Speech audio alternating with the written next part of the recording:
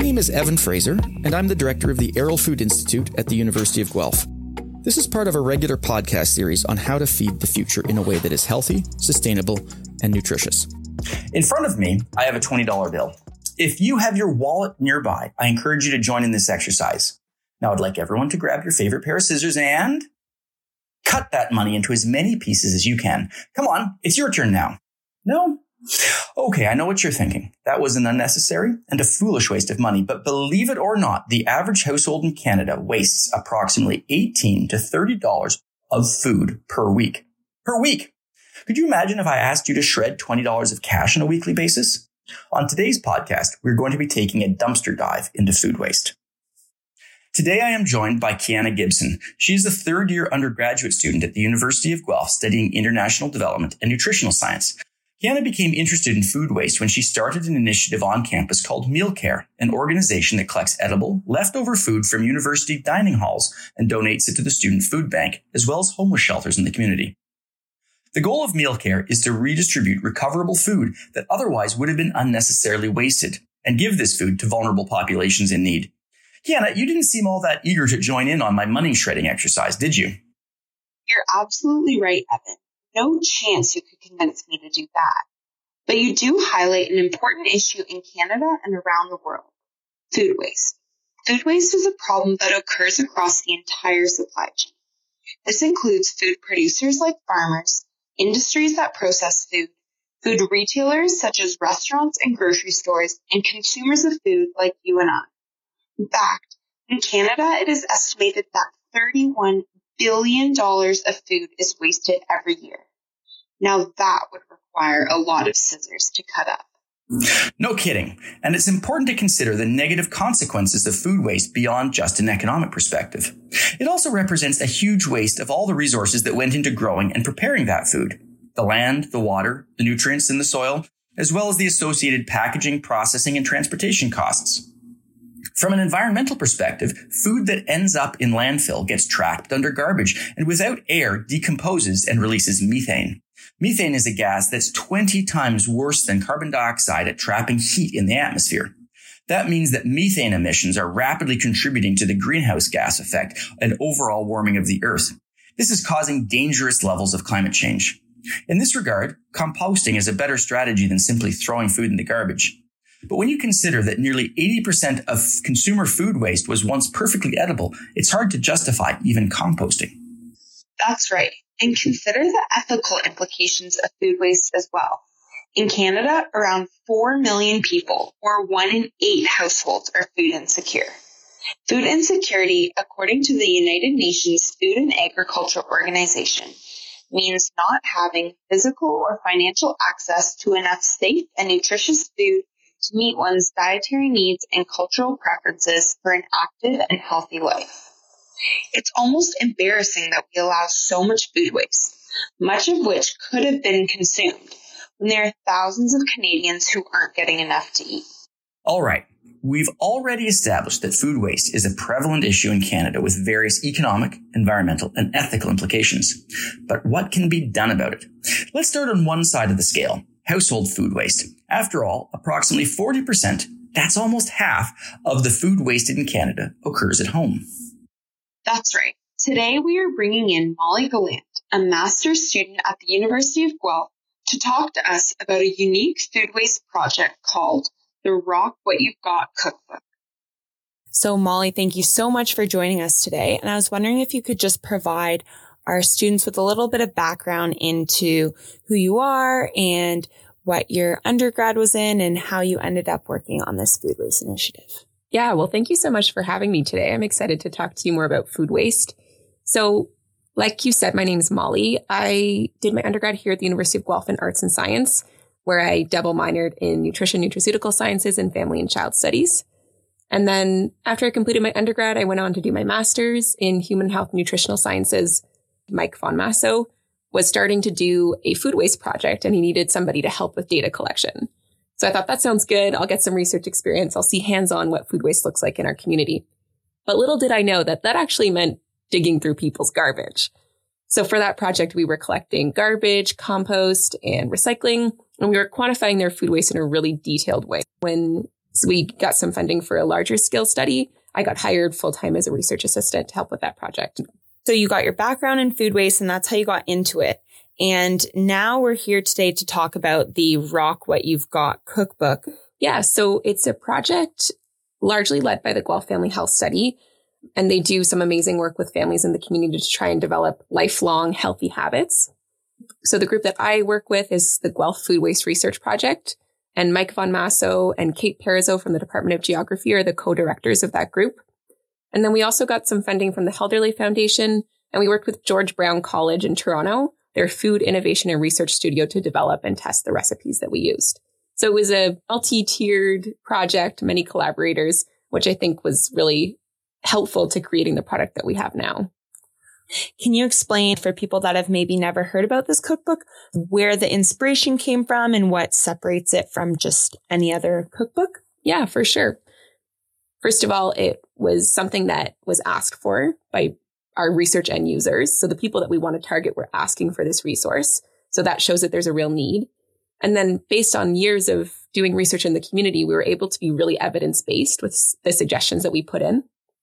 So for example, in our previous audits, we've quantified food waste and we've found the top wasted avoidable food items. So for example, one of our more recent audits, I think tomato was one of the really highly wasted products.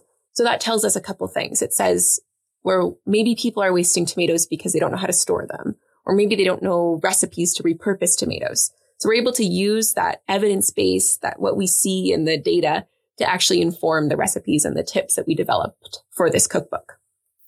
Okay. And what's most often wasted in a house, and do you know why? Yeah, that's a great question. So based on the audits that we've done, and I should say that we focus primarily on the avoidable portion of food waste.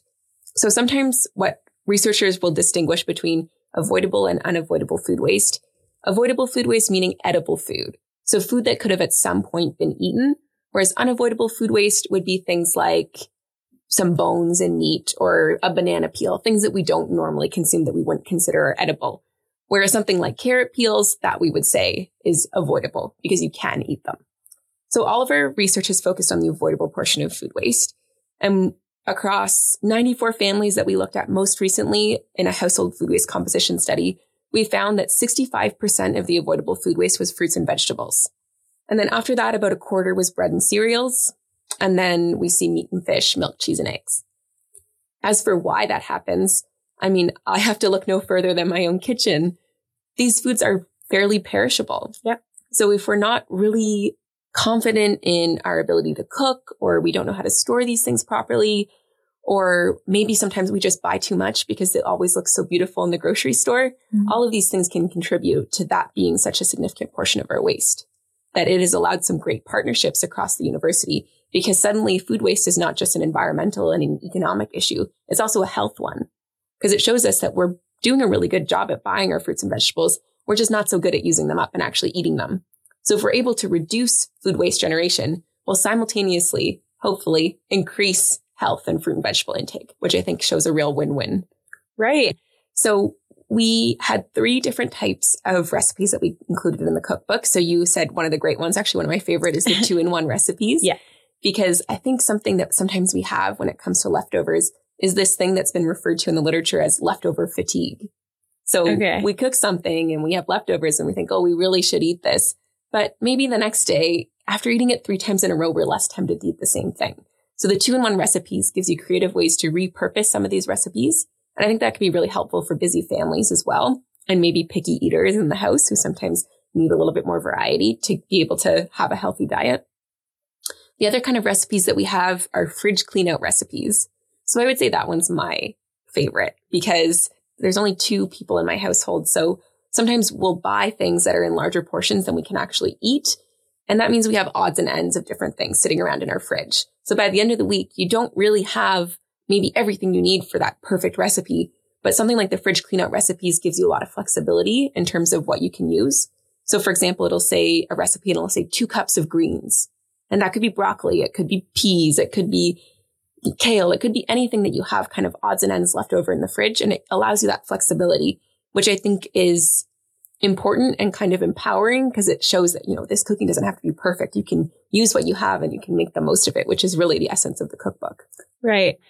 When we look at the contributors to household food waste, it's so complex.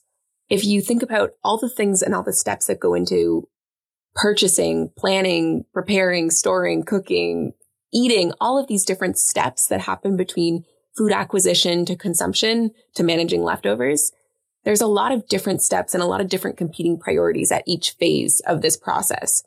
So some people will struggle more with the planning part. So we can provide tips on that. Some people will struggle more with the storage part or the preparing part. So I think providing these different elements at each phase allows people to pick and choose what might work best for their family. I don't think the goal of zero food waste is really one that is achievable, especially if we think about the unavoidable components of food waste, the parts that we can't eat. There's always going to be some food waste, but what we can do and what I think we have a huge opportunity to do is to focus on those avoidable portions, figure out strategies that work for us and be forgiving of ourselves and not, expect perfection right away, because a lot of these habits take time and they take awareness and they take knowledge and skills, and that takes time to build. Mm-hmm. One thing, though, that I see very commonly across my friends and even across family is this really big obsession with best before dates. Mm-hmm. And I was wondering if you could touch on that a little bit. Yeah, for sure. It's a really good question. I will preface my answer by saying that that's not entirely a focus of our research group. So I personally haven't done research on people's perceptions of best before dates and their understanding of them, although I know that that's something that we're looking into in future projects.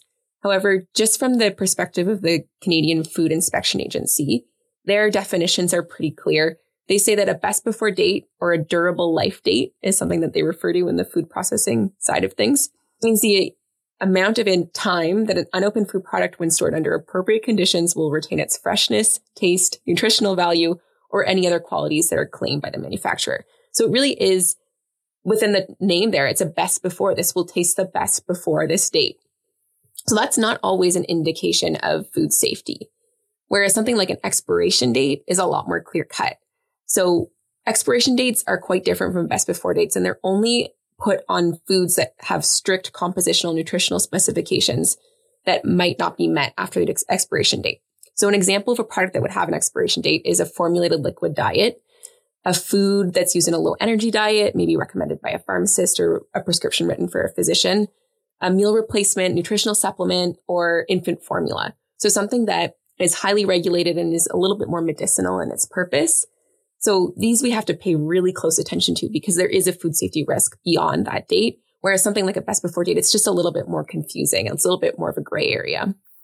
I think that's a good indicator for people. Not that best before dates need to be ignored, but that it's important to recognize that just because it says best before does not immediately mean bad after. That's right. Yeah. Ultimately, we don't want to have any health issues that come up from eating foods that are beyond their safety limits, but we want to also be a little more reflective, I guess, and looking at the products, even if it's beyond the best before date. Can we smell it? Can we do some sort of assessment to see whether or not it's still good? Awesome. Okay. Another question I had for you was regarding people's perception of food waste. I feel like there's some sort of disconnect between the food being wasted and people understanding that it's also money wasted. So there's some social biases that kind of come into play here. In one study, when they asked people how much food they wasted, there was a tendency to underreport the amount by 40%. Wow. How does that happen? Well, there are a couple of things at play here. Part of it is that we're reluctant to see ourselves as someone who wastes food. We recognize that there's value in food. So that guilt, that embarrassment, maybe that shame that we feel about wasting food, we kind of try to suppress that. And there's that disconnect as a result. But on top of that, we also live in a society where some degree of waste is normalized. Things like best before dates, things like food safety issues. We live in a culture of abundance where, we have a lot of food available year round. And of course, the access, I agree with you, the access is a different question, but the food is there. So throwing out a bag of lettuce in most cases means you can still buy another one the next day. There's not that scarcity element that we used to have. Right. So what we've done in our research group is we've looked at the amount of food wasted among families, and then we try to quantify it in different ways. So we've tried to look at the economic, the environmental, and the health impacts of this food waste. So in our study, we found the average household wasted about $18 worth of avoidable food a week, all the way up to $30 a week in some of the high wasting households. But that might not resonate as much with some people. So then we've looked at the health and the environmental impacts as well, which for people with different motivations, that might resonate more. And that might be an extra layer of understanding that they apply to the topic, which helps them to contextualize and become more aware and invested in reducing food waste. So, I mean, I don't know if that totally answered your question, because I do agree. It's this weird paradox where we wouldn't waste money on other things, but yet food waste is something that really we're seeing that. And I think also it's just these competing priorities. I think when we look at food, of course, we're motivated to save some money, but more than that, sometimes we're motivated to have choice and to have enough food and fresh food and to have the flexibility to go out and eat with your friends on Friday night if you want to, even though that means wasting some leftovers. So there are competing priorities as well in our day-to-day lives that mean that economic burden of wasting food might not be as high on our priority list, let's say. Okay. We've talked a lot about household food waste and families and individual strategies that you can do as a consumer to minimize throwing things out or planning more appropriately.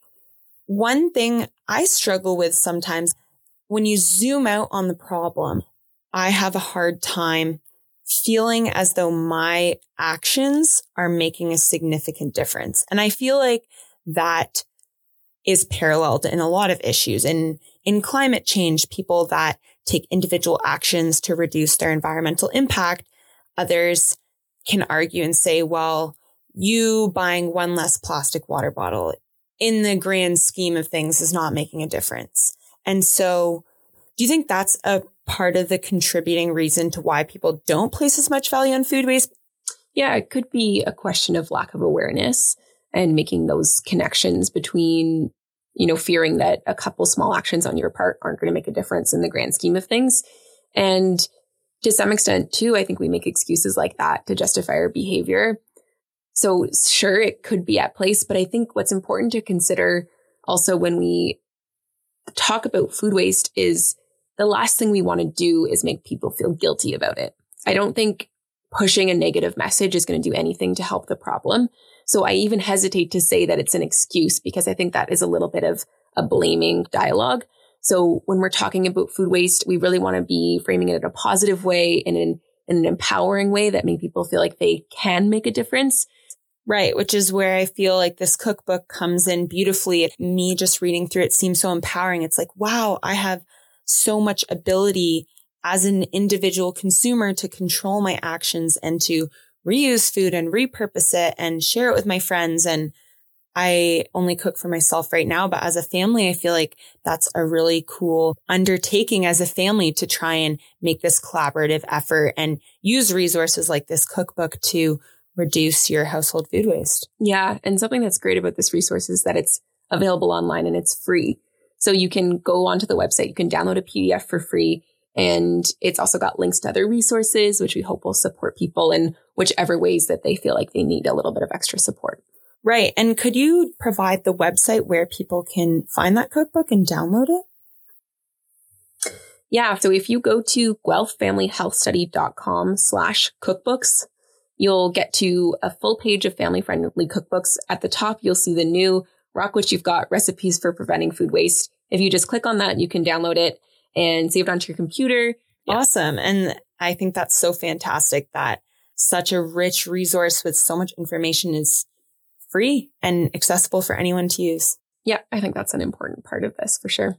Okay. And just one last question. Personally, being involved in this cookbook, do you have like a favorite recipe or a favorite food waste tip or something that you think has really transformed your food waste journey? Or yeah, since starting to study food waste about 2 years ago now, I have become so conscious, of course, of my food waste. And I will admit freely here, I still waste food. And I think about it and I study it and I have all these resources available and I know that it's there. But I think that makes me feel more empathetic about it because I know that it's challenging and I know that there's a lot that goes into trying to prevent food waste.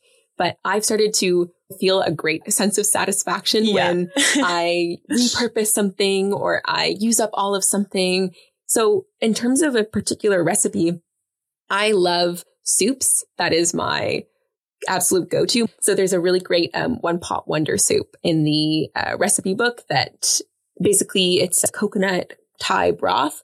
And then you can just throw in veggies that you have and tofu and things like that, whatever you have on hand. So that's one of my favorites. Awesome. And could you kind of outline what you hope people take away from this cookbook, and then also your future endeavors are in terms of food waste? Yeah. So the next step is to, of course, we are academics, so we have to test the efficacy of this tool. Right. So we've already started planning for a study that's going to test the feasibility and the acceptability of this toolkit. So while we acknowledge that it's a great resource, and of course we have some bias there because we were the ones who created it, so we think that it's really useful, but we want to see whether consumers think the same. So we want to test it with them and see if it will actually impact food waste generation, and also whether or not they like it. Is it something that they found was useful? So that's the next step, is to test it. So we're going to do a small pilot study to test the feasibility and the acceptability of this tool, and also whether or not it had an impact on food waste. And then from there, I mean, hopefully we'll find a positive result, and then it will be trying to implement it on a broader scale and really get some feedback as to what aspects are working really well for people and what places that we can provide more support and more instruction on how they can implement those skills and those tools on their day-to-day basis. Awesome. Well, thank you so much for joining us, Molly.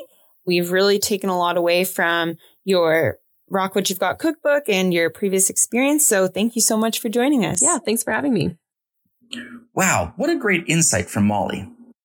I agree. I think an important takeaway is that we can all play a role in reducing household food waste, with the key being realistic, incremental changes to our behavior. Personally, my goal is to download the Rock What You've Got cookbook and try one new recipe every month, incorporating food scraps that I otherwise wouldn't be tempted to use. Evan, do you have any new food waste goals after hearing from Molly?